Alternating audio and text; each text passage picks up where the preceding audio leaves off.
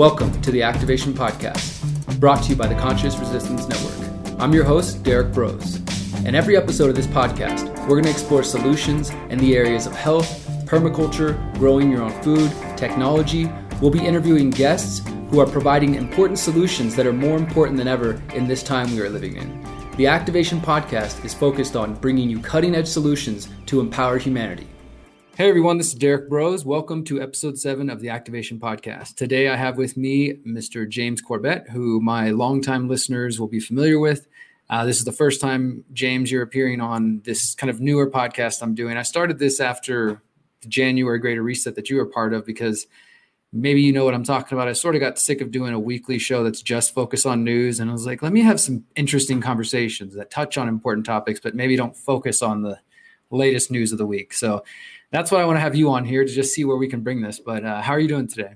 I'm doing all right. Actually, you know, what you just said kind of reminds me that the one thing I can't say I regret, but it is a bit of a thorn, is that the tagline of Corbett Report has always been open source intelligence news, which I understand makes people probably believe that I see this as a news show or news vehicle, but it's not about the news per se. I do cover news, but I also definitely want to look at the bigger picture, and I do. I don't use that as some sort of limit to what I do, but anyway, it's important to have that mindset because this isn't about day-to-day news. Sorry, I'm totally going to hijack this conversation off the top, but it's something that's important to point out. Just as 9/11 was not a single day that took place at a single time and a single location, it was this vast 30, 40-year story that connects into all these different players that are doing these different things for different agenda reasons. Same thing with what we're living through right now. This is not a single thing about a single little topic that you can, examine 15 ways from Sunday and everything about this. No, this is a much bigger agenda that connects out. And I think you're right. We need the media to reflect that space in this conversation as well, rather than simply following the sort of the day-to-day news cycle and chasing that tail. Yeah, I mean, I want to get your opinion on that as well. As far as we talked a little bit about this last time, I want to say this. So those who've seen us on the screen before, I've been on your channel plenty of times over the years. You've been on my channel a couple of times. In the last year, we've talked about Expose Bill Gates and, different things like that. But the last time that I interviewed you, and the only time we've ever been in the same room, in person, and maybe now with the way the world's going, maybe the last time for a while, we happened to be in Mexico at the same time of February 2020 in Acapulco, and I got to catch up with you and do that interview. I'll share that link for everybody, I enjoyed the conversation. It was great, of course, to get to meet you in person. And we sort of touched on this thing called coronavirus, but obviously we didn't really know what was going to be what, but I just find it interesting. That was the last time, the first time we met. Things have changed so much. It's been a year and a half just about now since that conversation. And so there's a lot to get into, but I do want to spend a little bit more time. We're going to get into this podcast, focus on solutions, of course, the activation. How can we activate ourselves, these kinds of ideas? So we'll have to talk about the problems a bit here, but I do want to, if you're comfortable with it, I'd like to get to know you a little bit more, man, because I feel like, I don't want to pry into the details of your life, of course, but just to more of your background that I think might be relevant to who you are as a human being. That's also, like you told me in the last interview, like, hey, we're all navigating this together. Like, we're all trying to figure out how to take this on. But yeah, so I've heard you say before that you were you a teacher before in your past life? Yeah, that's right. I was, so I came to Japan in 2004, specifically with a company called Nova, that was essentially the McDonald's of the language teaching industry here. They had a bunch of, it's a private school where you could book individual language lessons with the teacher essentially. And the big selling point is, hey, it's native English teachers from around the world. And so it was a big company at the time, hundreds and hundreds of schools across Japan. They brought in thousands of teachers. I came with that, and to be a language teacher in particular. That company ended up going crazy and bankrupt in a few years. But anyway, I then transitioned into teaching in the public schools here for a few years. And I was doing that at the time when I started the website. Or actually, no, when I started the website, I was still at Nova. But very quickly, I was teaching in the public school system. And I was doing that full-time and the website part-time. But it was like having two full-time jobs, really, until 2011. And that was the point at which I was able to step away from the teaching and do this full-time. And so you were becoming, the Corbett Report was beginning and you were still teaching, and that you were saying there was some crossover where you were teaching in public school at the same time? Yep, that's right. For about Wow, 4 years. Yeah. so, I mean, up to that point, would you consider yourself, I mean, I know we throw this term around, but like, were you a normal person, not a conspiracy theorist prior to that? I know you've talked before about your awakening and sort of into this journey, but, and when you just came to Japan at that point and teaching, like, I'm just curious, I guess. Yeah, yeah. Certainly, the types of things that I think about and talk about now was not really on my radar at that point. I was fairly normy, but maybe not completely normy. This is the kind of thing in retrospect you go back and you think, well, okay, I never did quite fit in, and I always did have questions. And I remember, I mean, for example, here's the one example. I took a temp job back in my hometown of Calgary. I think that was the point. So I'd come back from Dublin, where I studied in Ireland for a year. And then I was going to Japan. But in that time, I was just working some temp jobs, just like data entry kind of stuff. And at one of those jobs, I remember it was just mind-numbing, boring data entry kind of work. So while I'm doing that, I would be, just for sake of my sanity, looking at things on Wikipedia or whatever, just, researching stuff. And I remember being interested enough to type in, oh, Illuminati. I remember hearing about that. I wonder what that's about. And that kind of thing. There was some kind of interest and knowing, like for example, I never believed Oswald was a lone nut. So I always knew that there was more to the story, but it certainly didn't define my life. It wasn't my main thing. I wasn't that interested. Really, my passion for a very long time was literature and writing. I definitely, from the time I was 10 years old, I wanted to be a writer, and I knew it. And that was what I thought about. And that was the way I was positioning my life. And my ultimate plan: go to Japan, teach English for a year, come back, find a job in the publishing industry in Canada. Well, set your sights low, you can't fail. And then become an editor or whatever. But ultimately, the dream was to become a novelist, to write. And that was always what I wanted to do. So all this was basically a huge left turn, completely out of left field. Who knows where this came from? But once it hit me, and then I realized, at a certain point, oh, I just don't care so much about fiction and literature now, because reality is so much crazier and so much more important. Yeah. So, I mean, do you think, I'll say this, it's clear to me you're writing that you in your editorials, your scripts for your documentaries, and the way you speak and communicate, that you are an educated person. And I don't mean just by that you have a degree with your name on it, but that you're well read, and you have a vocabulary that you know how to use. And I think that honestly plays into your favor in your presentation, and the reason people do take you serious. Not to say that everybody has to have that that approach or whatever. Sometimes somebody can just be ranting like Alex Jones with their shirt off and still can be a powerful video, what have you. But I do think that, from my perspective, that your work is definitely empowered by your past education and your work on that. And so I definitely appreciate that. And it makes sense to me. You've talked about this in the past, and I don't know where you are with it as far as announcing, but I know you were working on a book or a couple of books. Oh, yeah. I'm only wary of announcing it because I originally announced it in 2009 as coming soon. 2021. All right. We're almost still there. Coming soon. All I can say, it actually is coming soon, and I really am.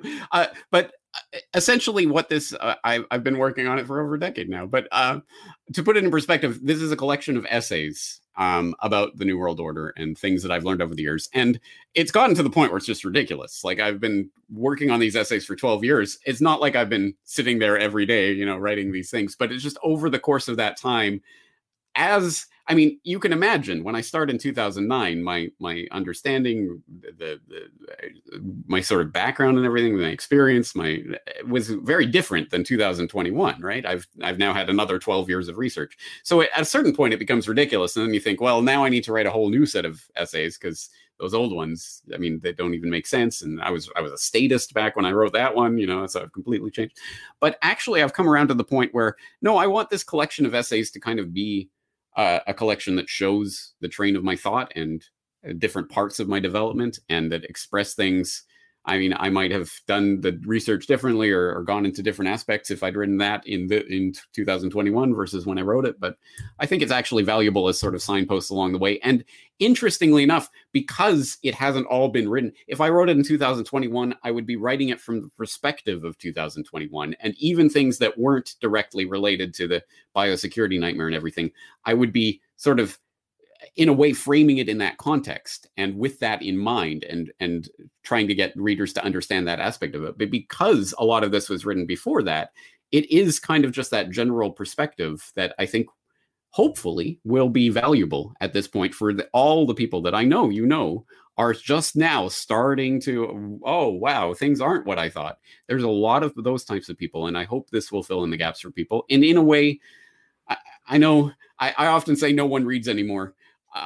At any rate, a lot of people don't read anymore, but the people who do, I think, will be able to appreciate these essays, because they're bite-sized and understandable, but they get into exactly all of the topics that I talk about: false flags and science and history and philosophy and the media perspective and all of these different topics. And all I can say is it's coming soon. Yeah, I think that's a good idea, though, to frame it in that way. I've had this idea for a similar kind of anthology of writing that I've just collected over the last 10 years. And for one, just for my own personal, like, hey, I need to collect all the articles I've written on all these websites that are getting deleted. And then I realized, I don't know if anybody wants to read my articles from the last 10 years, but maybe the approach you're taking is more, I think, more palatable. Like, like you said, it's kind of going to be oriented around framing this topic of the New World Order, but obviously you've covered that in a lot of different angles. So you have a lot of material to work with. And I do think it's cool for people to see the trajectory of your thought. That's what's most interesting to me, like, about my own work, but other people's work as well, to say, oh, wow. I mean, I was researching something this weekend and I pulled up a report of yours from 2012 and I was like, oh, look, there's James. And I can hear, like, the way you were framing something in the past and how that's evolved to the way you're framing things now. So I think that is a really good way to experience some writing. I look forward to checking that out. So yeah, you were talking about your education. You're in Japan now, as most of the audience will be familiar with. I want to talk a little bit about that. Have you noticed any difference or anything? Obviously COVID, everything, but particularly at this moment with the Olympics, like, is that affecting your life at all? Yeah, let me think about that. I'm trying to think if I didn't have any television and internet access, newspapers, would I even know it was happening? Would I have any clue of its existence? The only clue of its existence would have been that last week there was a national public holiday that normally would have been on a Monday. I think it was C Day or whatever kind of made up national public holiday they have in July. But they moved that to Thursday, Friday being a public holiday because of the start of the Olympics. So that, other than that, like, there's zero sign of it anywhere. To be fair, I'm on the other side of the country. I don't think there's any Olympic events taking place where I am. Even that I'm not sure of. There might be Paralympic events or something that'll take place here. I don't know. But it's zero effect on my life or anything that's happening identifiably in my area. But I mean, just the craziness surrounding the Olympics themselves, the public being very upset that they're taking place at all, because of course they're trapped in the fear narrative. But again, there's so much craziness taking place with regard to that. And probably one of the most interesting takes that I read on that recently, let me cite it because I like to cite my sources. I just saw this one about the Olympics. The Tokyo Olympics are rigged to fail. Why hasn't the media noticed? Which is, I mean, it's a mainstream article, but it goes actually some degree of deep depth into the fact that there is some sort of deep Japanese politics at play in this, that the new Japanese prime minister who took over from Abe, Yoshihide Suga, basically jumped the line when Abe stepped down. And there are a number of people in his party, which is essentially the perennial ruling party here in Japan, that are trying to stab him in the back. So they are making sure that this Olympics fails spectacularly and that it's blamed on Suga so that they can essentially put their man in place. I mean, it's all statist politics, but it's one of the more interesting takes I've seen on what's happening, because a lot of it is so baffling that clearly this is it's crazy what they are doing and what they're attempting to go ahead with, and a spectatorless Olympics and all of this just nonsense. Why are they pushing it so hard? And I think there may be a number of different agendas at play right now. Yeah, that's interesting. I'm going to look up for that article. And if you send that, I'll include that in the show notes for anybody who wants to take a look at that.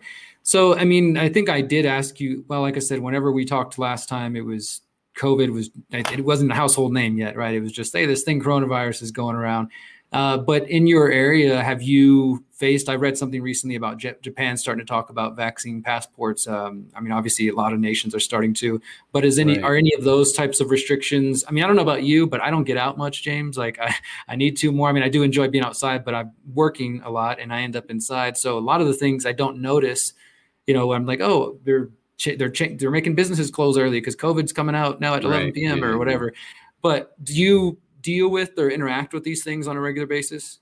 Yeah. Well, I don't exactly go out clubbing every night or anything like that, but I just go out with my family to the family stuff and that kind of stuff.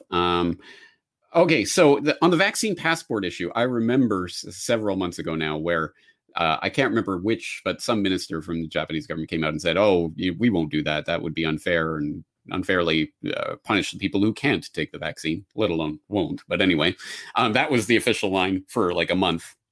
And then they came out and said, well, if everyone else is doing it, we'll have to do it. So I don't know what the exact status of that is at this precise moment, but I think the momentum is clearly on the side of the people who are pushing for this idea. And I think the European states seem to be the front line on this and the canaries in the coal mine. And if they start truly putting this in place, and if it really goes ahead as they are trying to do right now, I think it will be a domino effect, and most countries will fall in line sooner or later. It may take months, it may take years, but I think that's where things are going, unless it can be stopped right now, unless people don't just say no, but hell no, and absolutely put themselves on the line for it. And it's getting harder and harder to do that. I just saw stories coming out from Australia. I can't remember which province in particular, but the QR codes to scan to get into, you have to scan your QR code to let the government know essentially that you ate at this restaurant or whatever, so they can contact you. And there was some big scandal recently because there was some outbreak of 7 cases or whatever it was. Oh my God, shut down the world, that sourced back to this curry restaurant in Sydney or wherever it was, that a lot of people didn't check in. So now they're going to crack down even harder. So it's not just vaccine passports per se, but it's all the infrastructure and technology that's rolling out right now and all the various programs that, of course, are eventually going to be consolidated. And as we know, it's not just about checking for medical interventions. It will absolutely be linking your digital identity and monetary wallet and all of that in the long run. So we know where this is going, and that's really the end goal of this. On the other aspects of it here in Japan, one of the interesting things about this, as I noted at the time back last year when I started talking about it, and I noted because of the Tokyo 2020 Olympics that hadn't been postponed yet when I started talking about them, I was saying they're going to, nothing's happening, everything's fine, they're going to go along, and at the point after they hold the games is when they'll start cracking down. And they have mostly maintained that.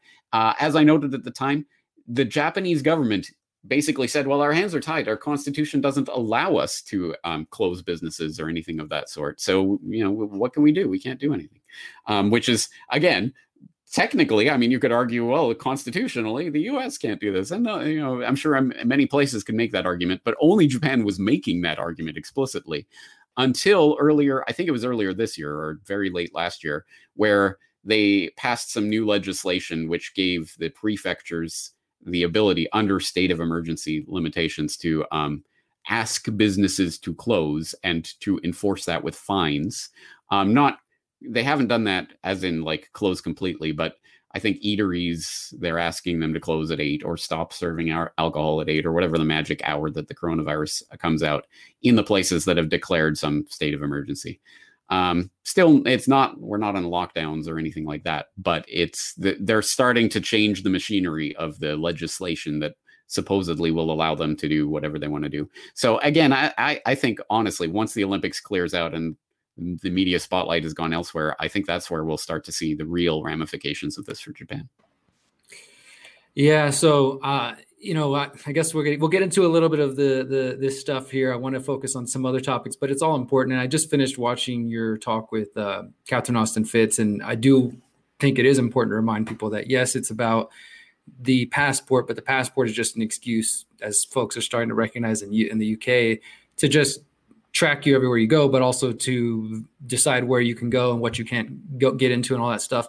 And then our conversation last February, again, before this was apparent, we hadn't even heard the word vaccine passport yet. We were talking about this in the context of the social credit score, and which is what I was just releasing my book, How to Opt Out of Technocratic State. And we were describing everything that now, not even 2 years later, is coming into fruition. I want to share with my screen with you and just show you this article, because this is about a week or so old. Just get your thoughts on this. So this one's about Japan. It says Japan's vaccine passports. Here's what you need to know.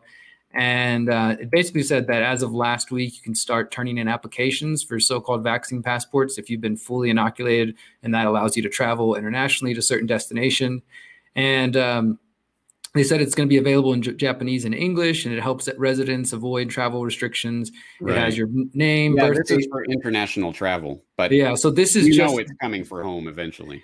Yeah, I mean, I think that's going to be the case. Even so, I just wanted to show you this because it shows it's in not Spanish, in Japanese and in English. And even just this last week, like there was 2 announcements where I'm at in Mexico, where there was one governor of one state who said, "Hey, we're going to start requiring proof of vaccinations for certain, it's clubs and whatever restaurants. It's still like real places people go to." And then there was one other small city. So that's all that has even spoken about in Mexico. And we're still yet to see how it's going to happen, because Mexico is definitely not as like high tech like Japan or Western Europe or the US. So there's still a lot of questions about how they're going to even implement that. It'll probably be paper for a while, but I'm sure China or World Economic Forum. It's funny actually that you say that, because everyone thinks Japan is super high tech, but actually when you live here, you realize how ridiculous it is at times. Everything's paper, and fax machines are still the thing here, and everyone faxes things. It's really weird.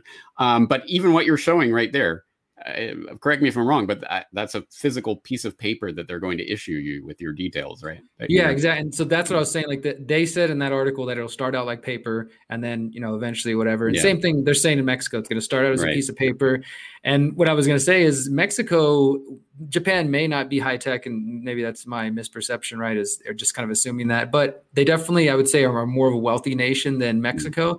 But whether it's a nation that's second world, third world like Mexico, or someplace in Africa, all it really takes is, an investment from China or an investment from the World Economic Forum. And here, we're going to help upgrade all your systems so you can, so we're really staring at this stuff, man. Like, and it does like worry me. Again, I don't think I didn't come to Mexico to run away. I don't think there's any place to run away to. I think it's going to be everywhere, maybe, or maybe there'll be some holdouts or pockets of Japan, pockets of Mexico, pockets of the US.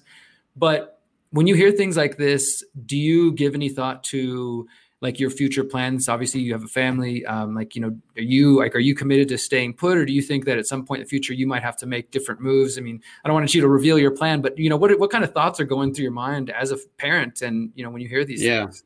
Yeah, it's a good question, but cut and run does not seem like a strategy. At this point, I just sort of constitutionally, I don't think that's part of who I am, that I would want to just turn tail and run. Well, I can protect myself and my family, so I'm out of here. I'm out of Dodge. Maybe there are times and places for that. I don't presume to tell other people what to do or what their calculus should be, but that doesn't seem like a winning strategy overall. But even specifically in this case, it really doesn't seem like a winning strategy, because as you say, this is absolutely an international agenda. And there may be pockets of more or less relative freedom here or there, or places where you can slip through the cracks, or places that are less technologically developed, so they'll be further behind on the curve. But ultimately, it is coming for everyone. And the only strategy is to resist it everywhere, and everywhere we can, to stand up and say no. And I think that's the ultimate winning strategy in this case. In terms of myself and my family, of course, I think about this all the time. But as I say, it's not, like what options would I seriously be considering? Certainly not Canada. Obviously, that's definitely not an option for me. And I guess there are other places in Asia we could go, but again, it just doesn't seem like that. I'm trying to wrap my head around the various strategies and possibilities, but I don't see any future that doesn't involve resisting this at where it's happening at some point, and carving out those spaces for resistance. Unfortunately, I do think it will get harder and harder to to conceive of some sort of, you know, wide scale or just some ability to say, no, I opt out of this system and I will be in this system. It will be more and more creating communities of concern who and probably who will try to evade certain things and dodge certain dragnets and things. It will be more and more outlaw-ish, unfortunately. But I see that as the momentum of this issue. And I think we should be open in our defiance about it and understand that that's where things are heading. So again, this is, I certainly don't want to presume to tell anyone what their situation should be, because of course there's always millions of different things. But just for me and my family, I don't think we're going to cut and run to some other country, because I don't think that's productive at least for my situation. I mean, I guess like for all intents and purposes, outside of like statist denominations, you probably consider yourself Japanese at this point. I mean, I would imagine like you've been in Japan a long time. You have a family there. You speak Japanese. You know, like you said, Canada doesn't. From what I've seen from you, it doesn't appear like you kind of fawn over your lost home or whatever. I mean, obviously you're from there. Maybe you have family and whatnot, but it seems like that's where you're at. So it makes sense like that, you know. And yeah, and it's interesting, man, because I had decided to come to Mexico prior to COVID because I wanted to get land out here, just because I'm like, well, I just don't think I can afford land in the US. Honestly, I was like, I think I can. I love Mexico, and you know, I'll go do that. And so that was already in my mind when around the time we were talking last, prior to COVID. And then COVID just kind of made me think, you know what, I want to speed up my plans to getting to a piece of property that I can grow food on and do permaculture and these kinds of things, which are really important to me. And so COVID, you're going to be my motivation. I'm just going to speed up instead of waiting for a year or two, which was kind of my plan. But at the same time, although I don't see my path as kind of cutting and running as you've described, I do still, even like with the confidence of like, this is where I want to be in Mexico. And I knew this was going to happen. It is very difficult to just watch and hear the crazy things happening when my family's on the other side. Most of the people that I care about are on the other side of that, you know, that imaginary line. And, you know, I keep trying to think of more ideas. Like basically, I'm not giving up on the United States just yet. I want to continue to help people because I care about people there. I don't really have faith that that system can be saved or anything like that, but I do have faith in some of the people to get their stuff together and kind of like step up, you know what I mean? So I don't know, do you have any sort of aspirations or hopes for Canada in that same way, or, you know, just, I guess, the world at large? It increasingly occurs to me, and I don't know if I've thought this through all the way, so this is kind of off the top of the head, but it increasingly occurs to me that it's difficult to imagine that we're going to win this fight in any particular locality without winning the fight overall. This is about the world. And until we have truly mass change in consciousness, I don't see a fundamental way out of this, because even if we could undermine all of the crazy narratives about the scamdemic and everything that's going on in that regard right now, even if we could flip a switch and everyone could see through the propaganda on this particular issue, I think the underlying narrative of it and the biosecurity state and, oh, well, and, you know, cash is so dirty and all of this. There's so many different sort of layers to this propaganda, and it's this entire web that's been woven around people. Until people start seeing the web of propaganda for what it is in all of its aspects, I don't see a situation where we're going to carve out some pocket of resistance here that's going to win this battle ultimately. You might win a battle, but not win the war, as it were. I think we have to win the war rather than fight the battles.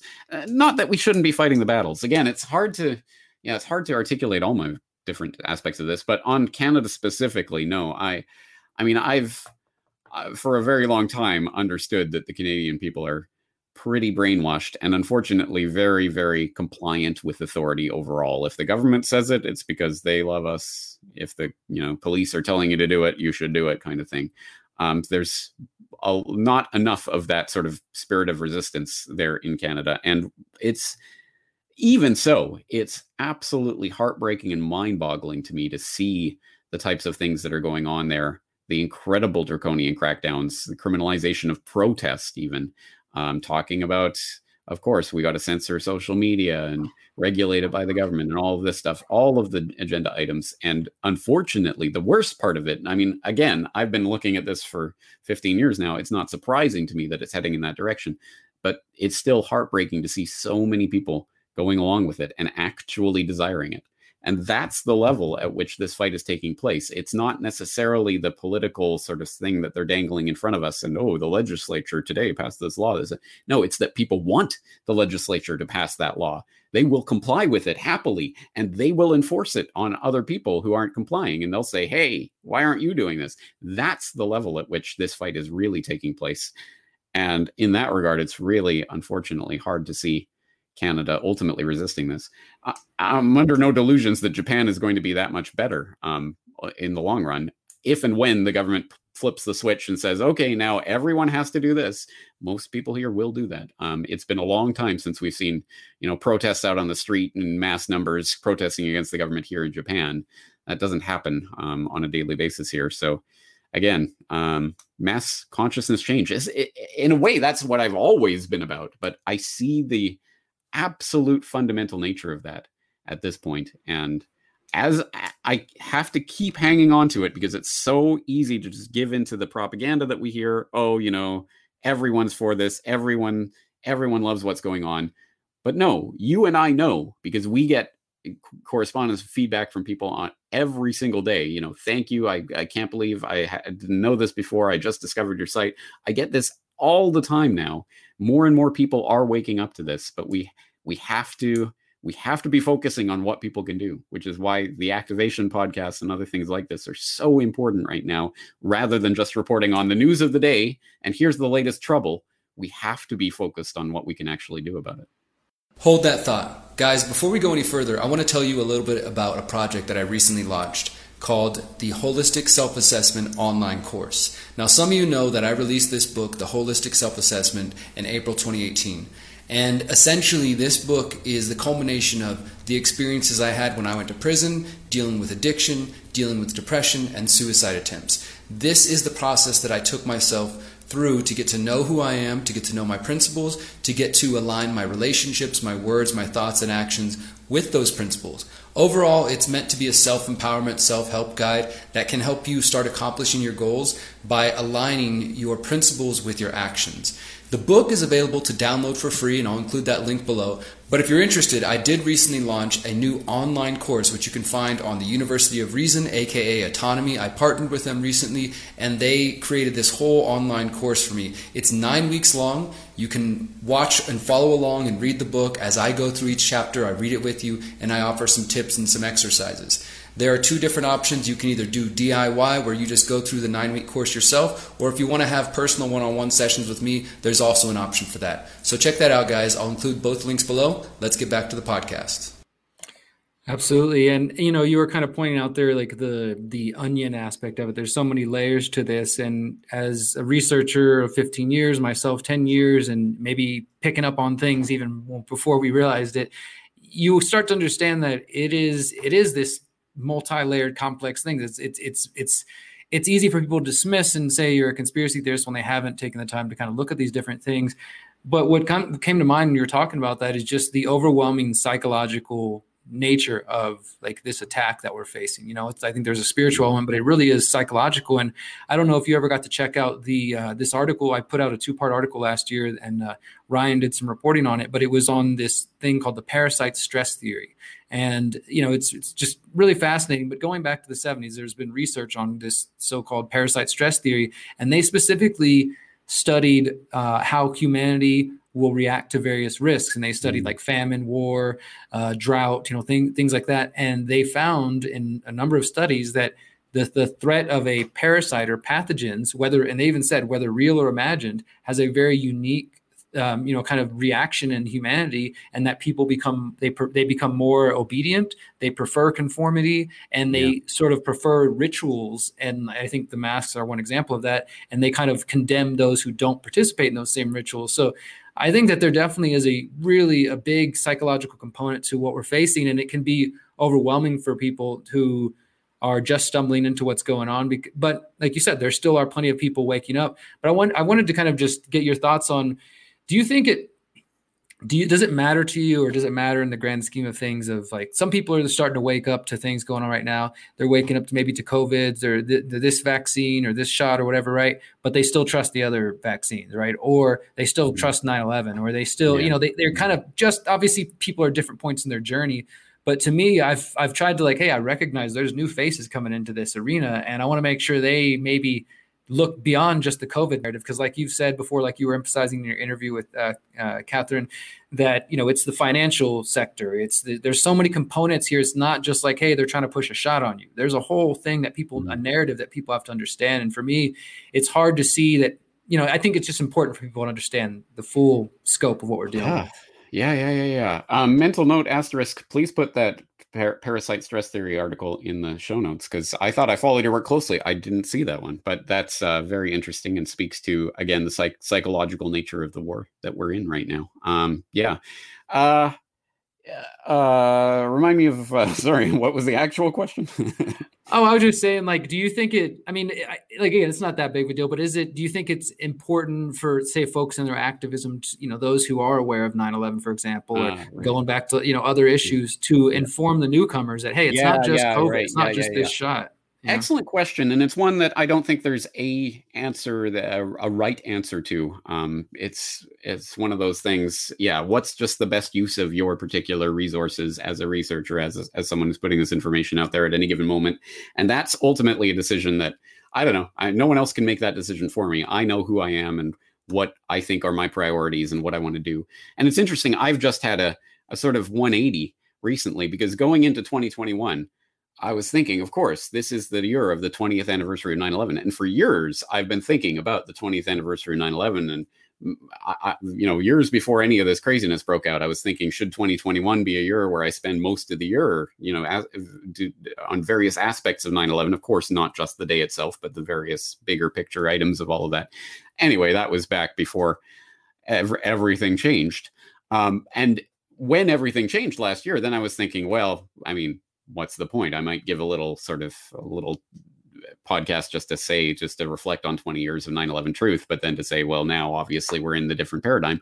But I've done a 180 on that, and I've started to come around. No. I think, yeah, absolutely, we need to not concentrate, but I at the very least, I think I can put together something that's absolutely compelling and well documented, and that will help to inform a lot of people who, as you say, are just seeing this for the first time about the very, very important issue of 9/11. Again, not just as a single day, but as a much, much broader psyop that has been perpetrated, that can teach us about what we're living through right now, in the sense that, yes, they're changing over the fundamental narrative from the war of terror to the biosecurity state.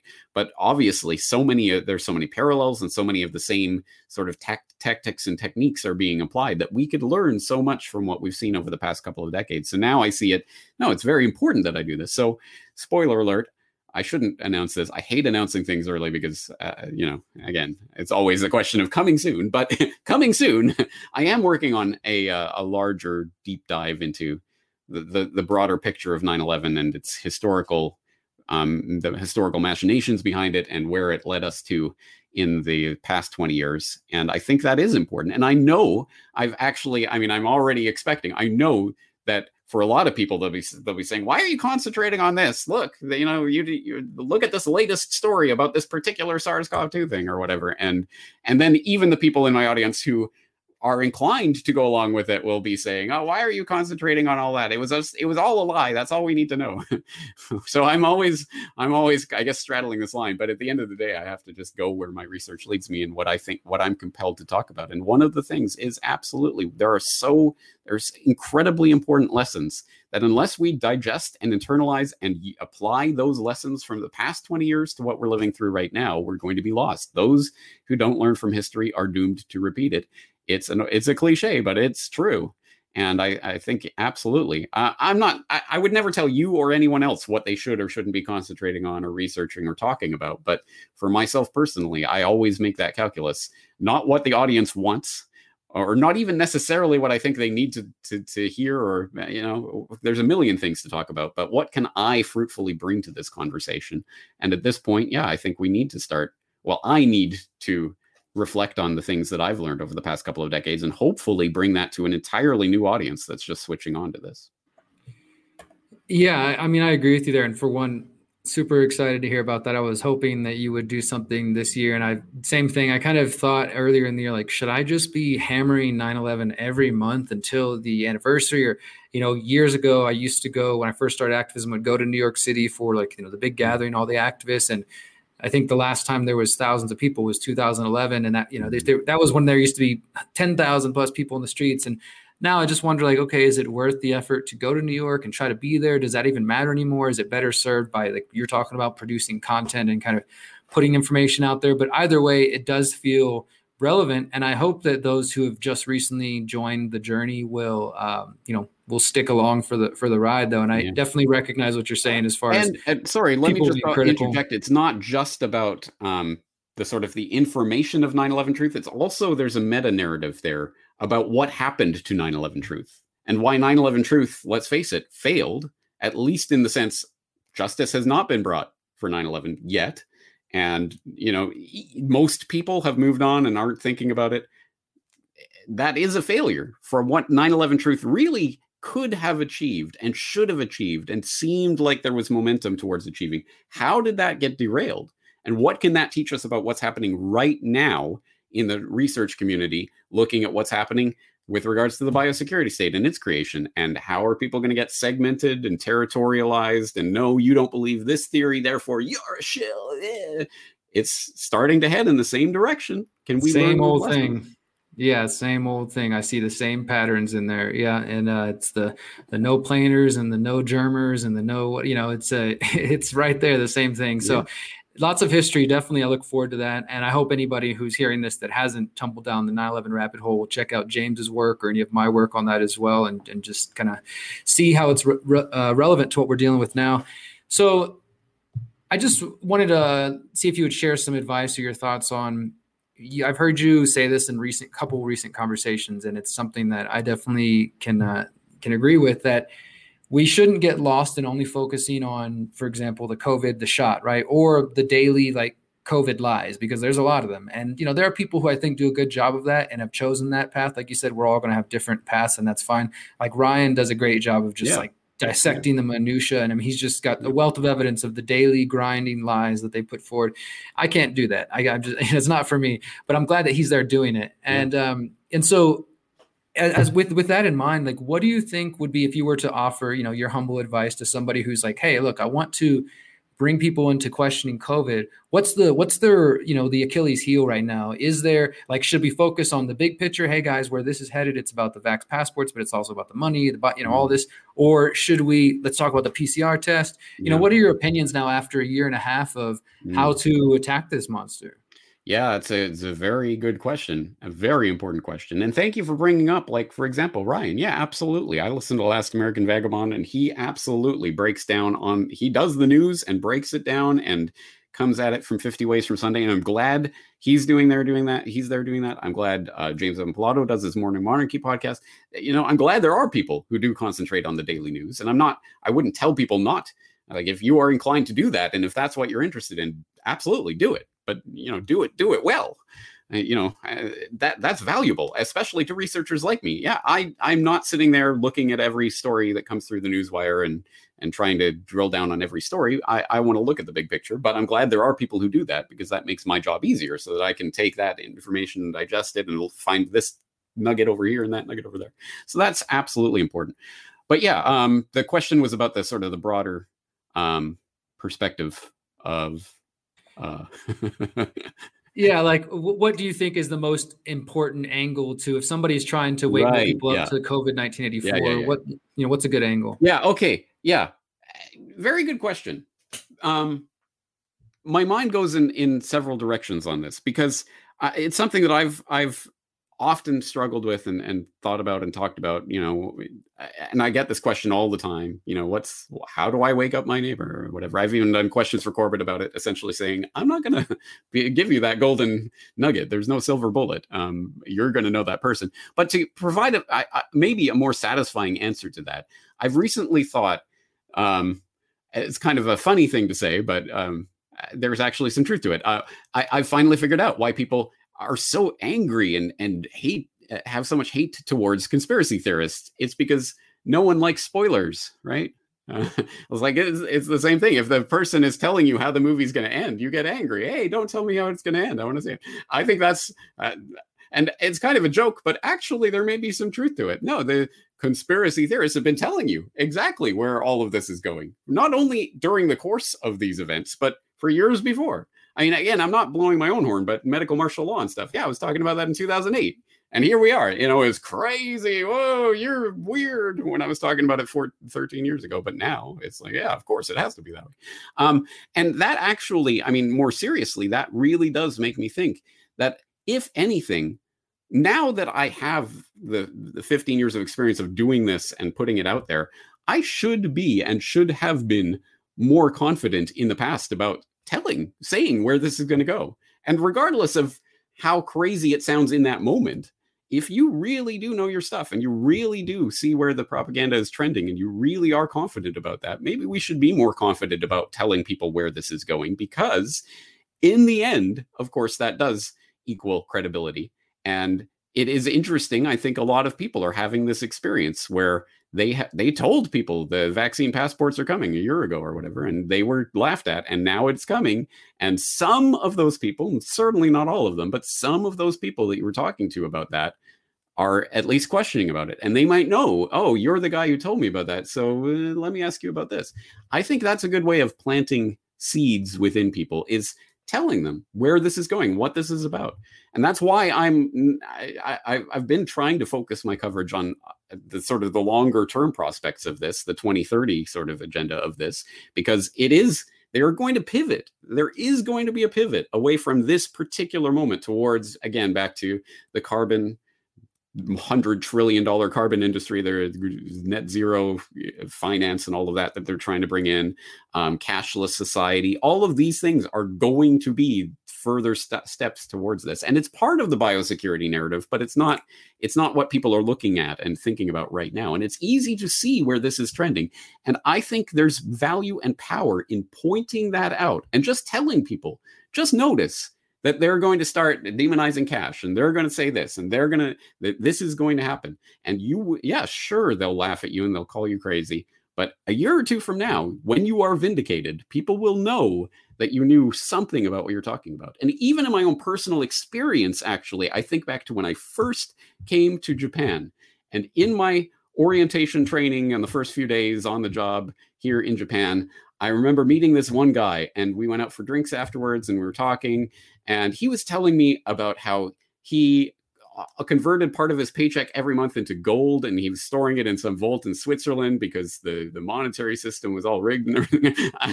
I remember at the time thinking, what? This guy is crazy. This guy is totally bats. Like, what on earth? And then just a couple of years later, I'm like, oh, that guy really knew something. I should have listened closer to him. But that's exactly the power of that, planting those seeds and letting people know where it's going. I think that's an underutilized part of this. And I myself have been guilty of not stating clearly enough that, no, this is where things are going. And now I can reach back into the archive and I can find where I was talking about certain specific things 8, 9, 10, 11, 12 years ago that I can say, look, I told you. I didn't tell you hard enough, but I did tell you. And I think there is value in that. Yeah, I do think that we're at a point where if, for one, you and myself and others and plenty of people watching with their own research, we've got more than enough data at this point, like to be pretty confident in the claims and the things we're pointing to, right? Maybe years ago we had to say, well, no, if you go read this book, this one quote they said, plus put it together with these other pieces, and you can see what they're talking about. People are like, I don't know if I see it yet. But now things are a little bit more out in the open, and it does feel like, like I was saying earlier, I've just been like brainstorming, like, okay, I think we're in a really crucial moment now. I need to like put more energy than I have before. This is just my personal mission here. Like, I want to really commit myself more to reaching people and trying new methods and all these kinds of things, because it feels so important to be bold right now and just to like, of course, with good information, with accurate info, but that feels really important. I've got 2 more questions and I'll let you go for the day.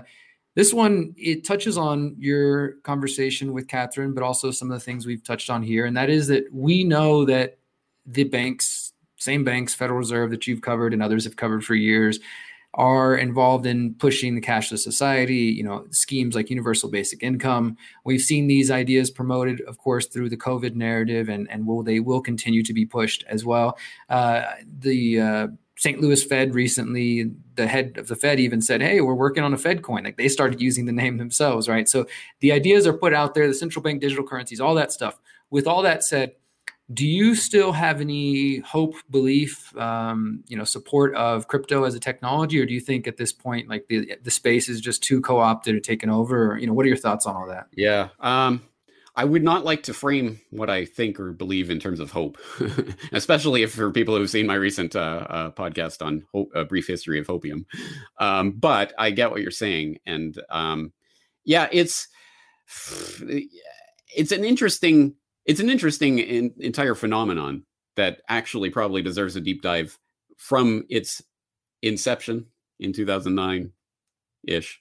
Maybe, and how it developed. And it's one of those things, unless you were in the space, you wouldn't have seen and felt and understood the co-optation that went on and has fairly thoroughly co-opted the space now.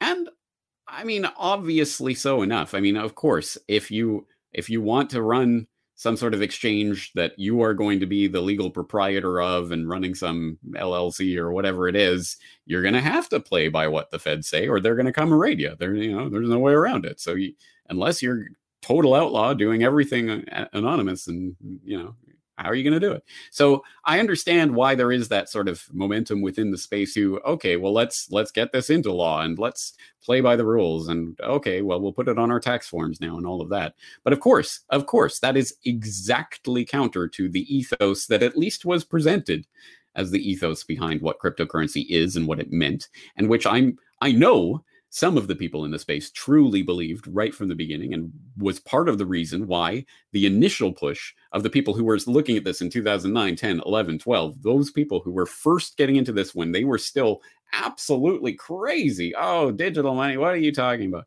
Those people were motivated because they saw the potential of this. And I guess the potential still always is there.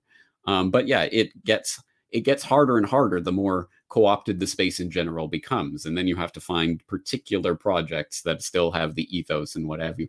But in a sense, I don't want to look at this as either a totalizing solution or the totality of the problem, or it's a tool that can be used in particular situations for particular purposes, as long as that's being done consciously and as long as you know what you're using it for. It's a tool. And it would make as much sense as taking one of the tools out of your toolbox and throwing it away because, wrenches, no, that's part of the New World Order. I don't know. No, it's a tool that can be used in certain ways for certain things. But we have to understand it is also part of the toolbox of the powers that shouldn't be, that are trying to control things as well. And they will use it and try to co-opt it and try to make it so your wrench will only be able to work in this particular way, etc. And it's the kind of thing, I mean, there's unfortunately, like so many things in life, there's no shortcut. There's not going to be any sort of magical easy button that you just install it and it just works perfectly and you never think about it again and it saves the universe. It's never going to be like that. No, it's going to take research and time and effort and energy. And if you don't care enough to put in that research, time and effort and energy, you probably shouldn't be involved in that toolbox at all, because you won't even know what the tools are doing or how to use them. So like anything else, the right mindset, the right intention, the right use case, the right scenario, the knowledge and wisdom to know when and how to use a tool and when to walk away from it and all of that applies. But no one wants to hear that. No one ever wants to hear that. And in a way, maybe that is against human nature, because of course, the majority of people, majority of the time, are just going to go with whatever's easiest. But we know where that leads, right? So at a certain point, it becomes, well, is this going to save the world? Is everyone going to suddenly magically get interested in this and to put in the time and effort and energy to learn how to use this tool? Probably not. Does that mean that I shouldn't? That if people who can do that shouldn't be doing that? Well, I don't think so. Again, people who like to put things in this sort of black and white totality category are, I think, creating divisions rather than helping to come to an understanding of how these things can actually be used. Yeah, I would agree with that. And, speaking as one of the people who was there I probably wouldn't be considered in the earliest days, but I first got paid for my writing from John Bush and then Ben Swan in 2012 for some of my articles. And that was, I don't know what Bitcoin was then, but either way, I had to pay rent at the time. So I was happy to get it, but I had to sell it and, turn it into fiat in order to pay my rent.